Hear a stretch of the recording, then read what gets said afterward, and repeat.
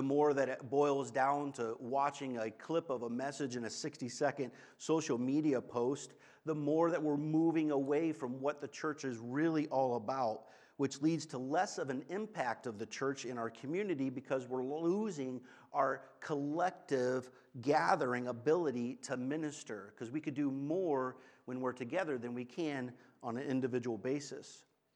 We talked about how this led to the early church to see people, to reach people as sinful people in sinful situations because they need to be rescued from their sin. And we learned that every person is needing rescued from sin because we're all sinners, no matter what we've done, big or small, no matter what our religious background. We're all sinners. None of us are righteous, and so we need to be saved from our sins. And so I think that this just shifts our mindset of, rather than inviting people to church because it's a fun, cool place to be, or come to church because we get to learn some good things about making our life better, or it's a place where we can feel good about ourselves, which are all true. Yet, our main primary purpose is making sure that people know who Jesus is and his substituting sacrifice for the forgiveness of our sins as the only way of salvation. That's a different mindset. And doing things God's way is really what leads to a life that's fulfilling and a life that's full of joy.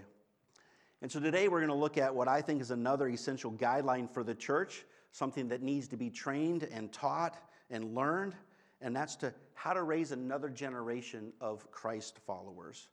And this goes right along with our theme of tag, you're it. The truth is that you and I won't be around forever.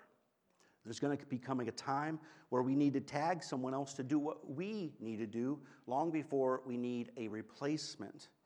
And this is more than just having someone do what you do. It's more of just making sure that the next generation is filled with Christ followers. And so that the next generation, they know a lot about the God that we claim to know and the God that we claim to follow.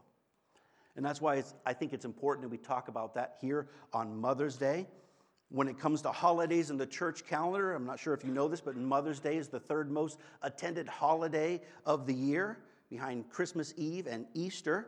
Mothers are excited about getting their families to church on Sunday, and unfortunately, that's not true for fathers.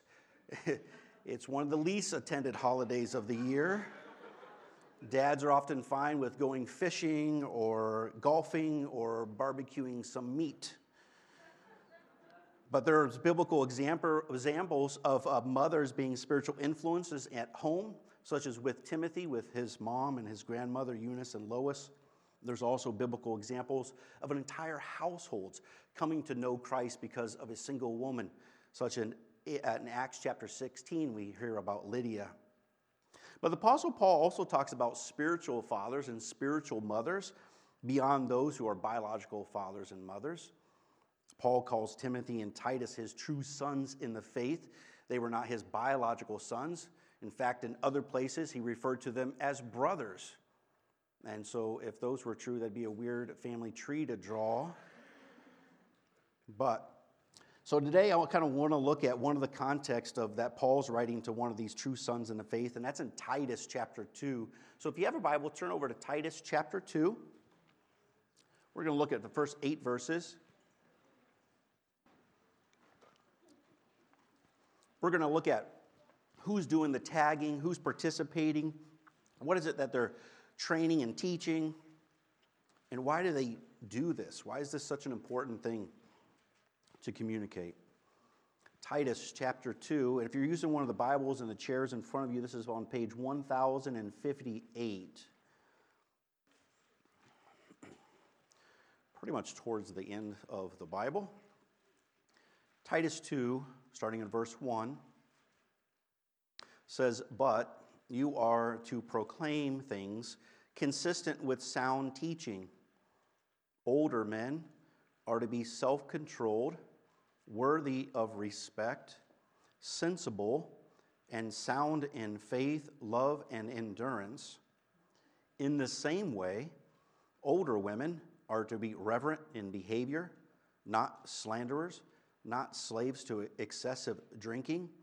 They are to teach what is good, so that they may encourage the young women to love their husbands and to love their children, to be self-controlled, pure, workers at home, kind, and in submission to their husbands, so that God's word will not be slandered.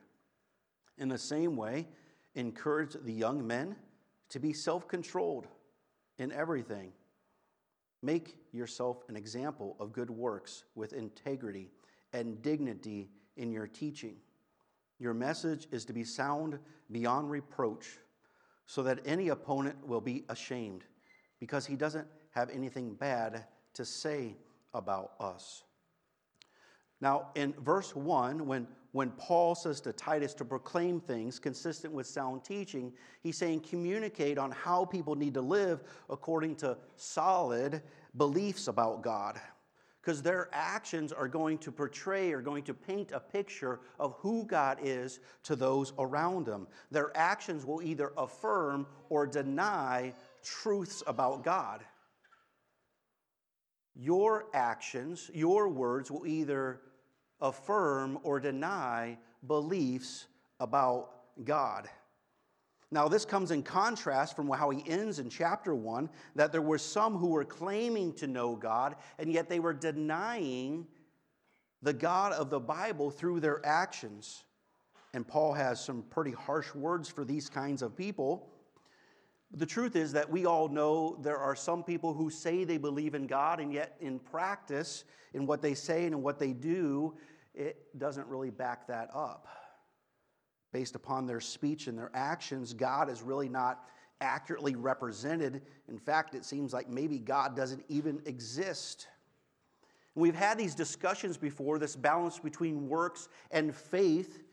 Salvation is not based upon works, it's based upon grace, and yet our faith cannot exist outside of giving some evidence, having some action. A true faith in God is going to flow out of our lives in multiple different ways.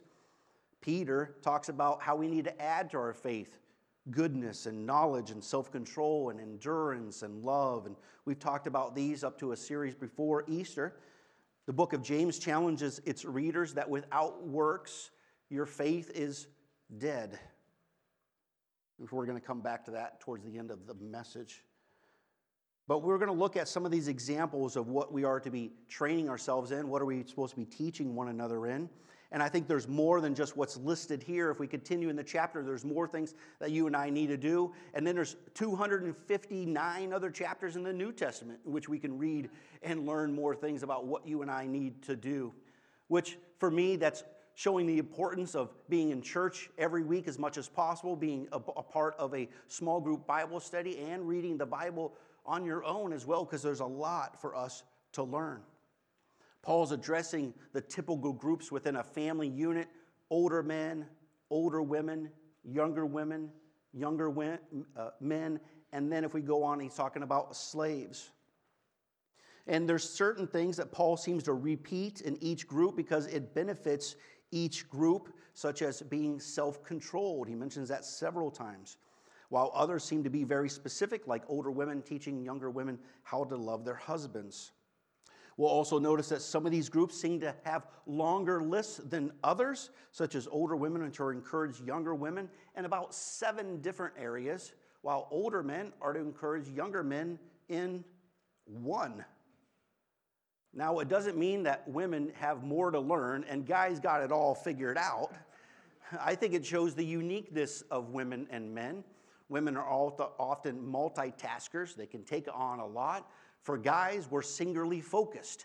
Just tell me one thing that I need to do. If you give us 3 things, we're going to be confused. It's going to get all messed up. If you give us 3 steps, we're going to skip step 2. We're going to go from 1 to step 3. So just give us one step at a time.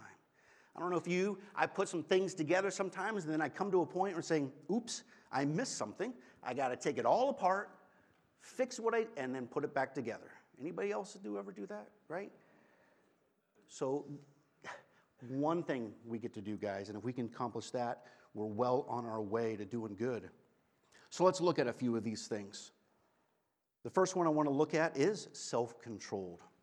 Being self-controlled, some of your versions of your Bible may say being sober, sober-minded, or being calm. This is mentioned at least 3 times in this passage, and I think it's mentioned even more times than that if we talk about how women are to be self-controlled with alcohol. The word sensible also means to be controlling our senses and our impulses. Self-control is a huge marker of being godly. It's the only thing that we talked about being mentioned to younger men. And young men, if you can get a hold of self-control, you would do yourself a huge favor on your way to being mature. Because the world without God is telling you to do whatever you want, whatever makes you feel good, whatever makes you think you have a better life, do that. Paul told the church in Corinth, who were doing all sorts of crazy, wild stuff, that their bodies were a sanctuary of the Holy Spirit. Their bodies did not belong to them. Jesus died on the cross in their place, and their bodies belong to him. Therefore, glorify God, honor God with our bodies. Paul says to Timothy, those who have no self-control are like those who love themselves more than they love God. They're often defined as being unloving, ungrateful, reckless, and rude. They don't control their tongues, they don't control their thoughts, and they really don't want to control their behaviors. Being self-controlled takes a lot of effort, not only when you're young, but when you get older as well. We could be more reluctant when we get older, or less self-disciplined, because we could say, well, this is who I am. I've been this way for years. I'm not going to change now. Or it may be difficult to change after years of developing bad patterns of behavior.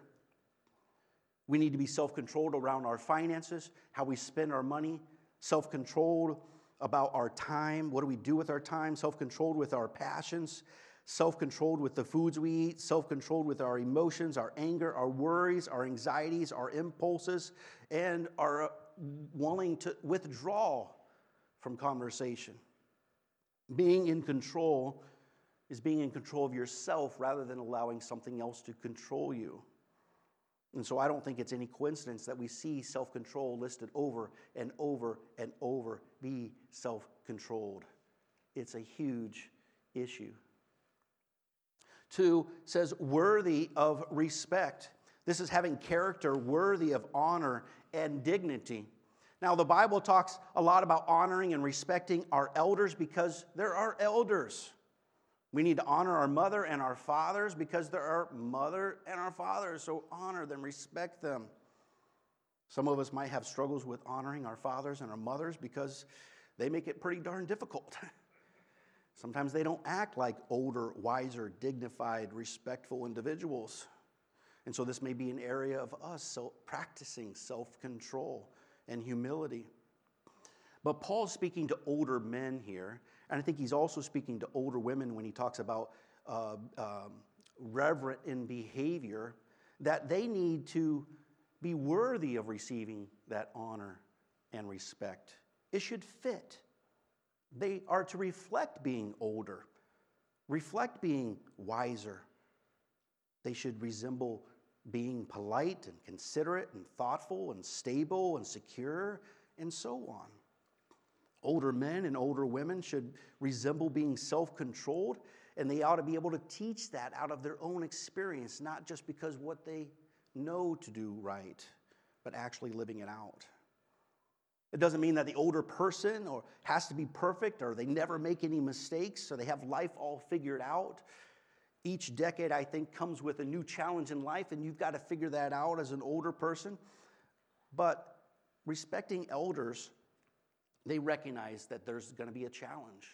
And they've worked through some of that. And they want to show young people how to navigate the next phase in life. They don't look at young people as being naive and immature, but they come alongside them and guide them along the way. Also, we could see that there's this aspect of being sound in faith and love and endurance. And this means that they're really healthy in these areas of faith, healthy in areas of love, healthy in endurance. They've practiced these things. They're kind of better at them than they were when they were younger. Paul lists this for older men, but again, I think Paul transitions to each group by saying, in the same way, do this. And so this is really for all people. We can lump in ideas of being kind, loving their husbands and their children. These are ways to express being sound in faith and love and endurance. When it comes to older men and women, I think this helps being worthy of respect.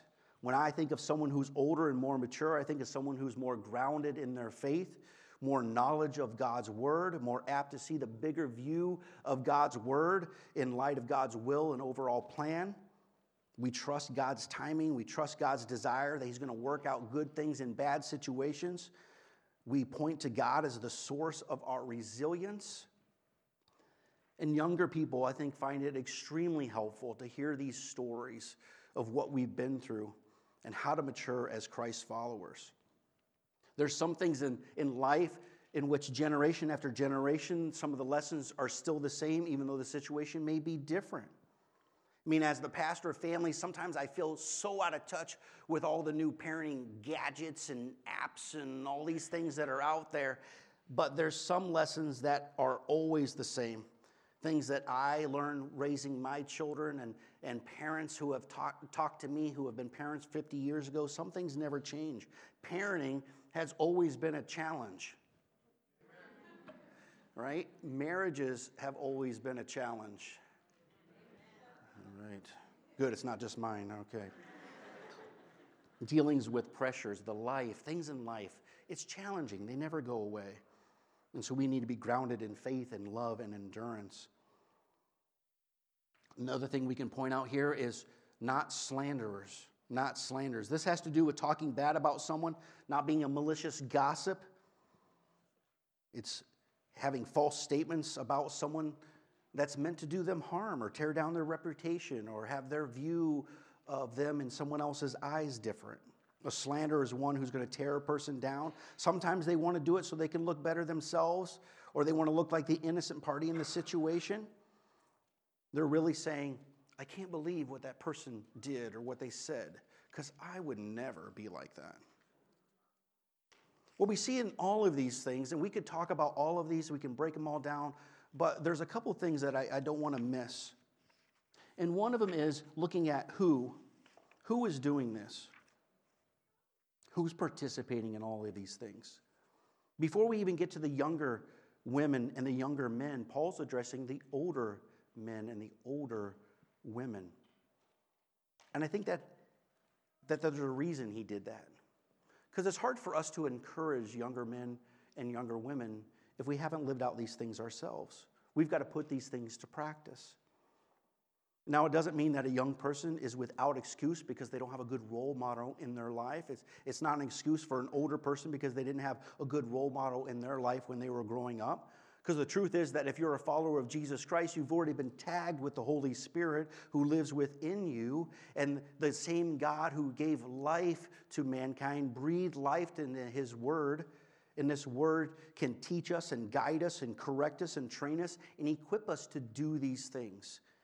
If we're committed to put the effort in, to be controlled, self-controlled every day by his Spirit, to be calm and to be grounded in truth, to hold on to faith, to learn how to love in times of being unappreciated, to show up when we don't feel like it, to stop making excuses and set God as a priority, to develop some willpower, to get a hold of our fleshly desires, to be accountable to someone, to yearn for the power of God so that no one can say anything bad about us and against the God that we claim to follow. So first of all, you and I are challenged to train ourselves in this area. As older men and older women, we're challenged to do these things, to put this into practice. Now, it doesn't mean that we can't help a younger person until we've got it all figured out, because that's never going to happen. But I think there is a certain level of maturity that needs to happen in order to encourage the younger ones in these areas. But it does involve the older and the younger coming together in order to talk about these things. It's something that here at the church we're trying to do more and more, including the younger folks. You can see it here on this morning.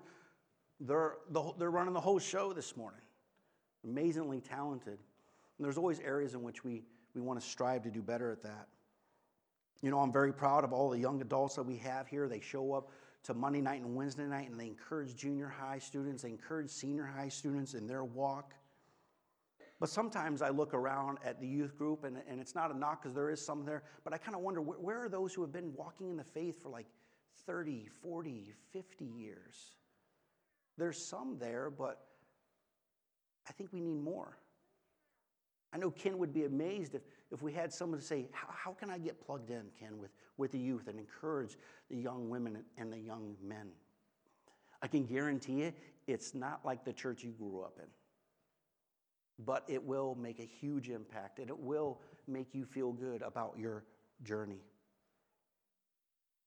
I think it'd be amazing to have 2 or 5 seniors become a part of the young adult launch ministry. You don't have to show up every Monday. You don't have to go rock climbing unless that's your thing. But being a part of their planning sessions, having their contact information, being able to reach out to them, encourage them in their journey and what they're going on is huge. I think it'd be amazing to have 2 or 5 young adults participating and helping out teaching down in Kids Connect. Because I think there's about 1 or 2 that are down there. I think it'd be great to have 2 or 5 senior high students helping down in Kids Connect. And I think there's only 1 or 2 down in Kids Connect who does that.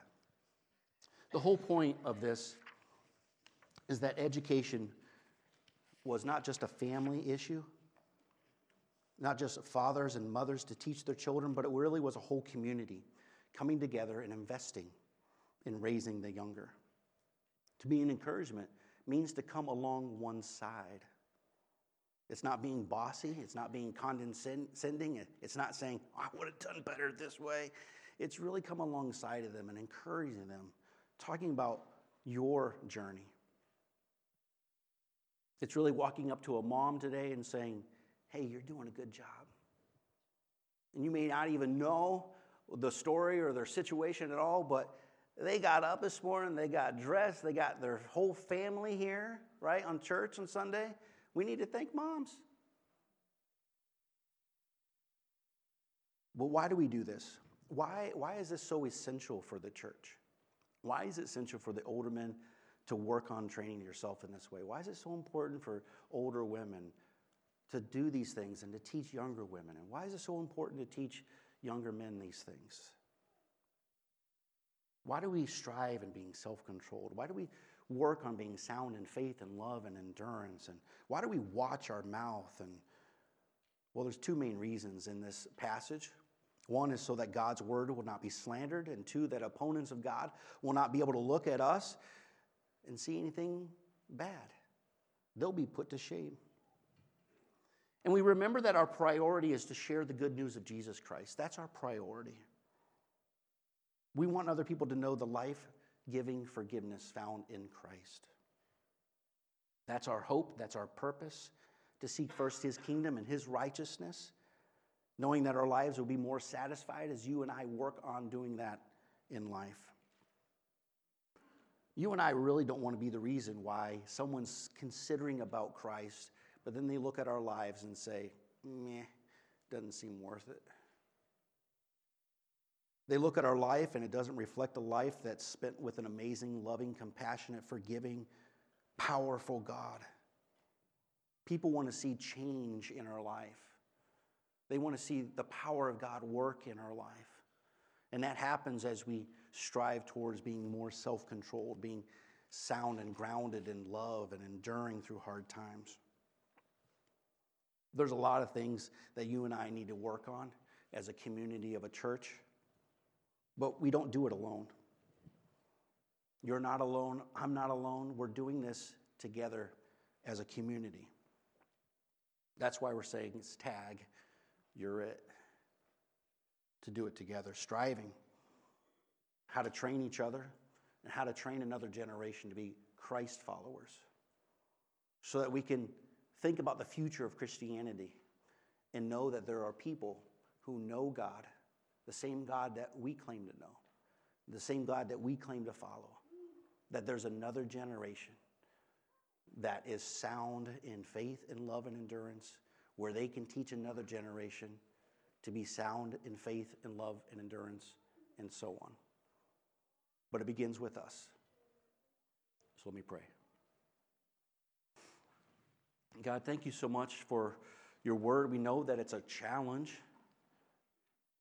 These things on how to live a life that glorifies you, it's not an easy road. It's not easy to do.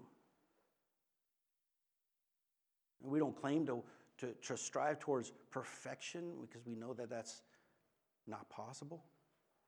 We know that it's not about works. It's not about putting on a fake smile. It's about having a passion and a yearning to convey you an accurate picture to you, to our neighbors, to our coworkers. And each of us are challenged in particular areas in which we need to work harder on through your power. Help us to do that as a community, as well as individually.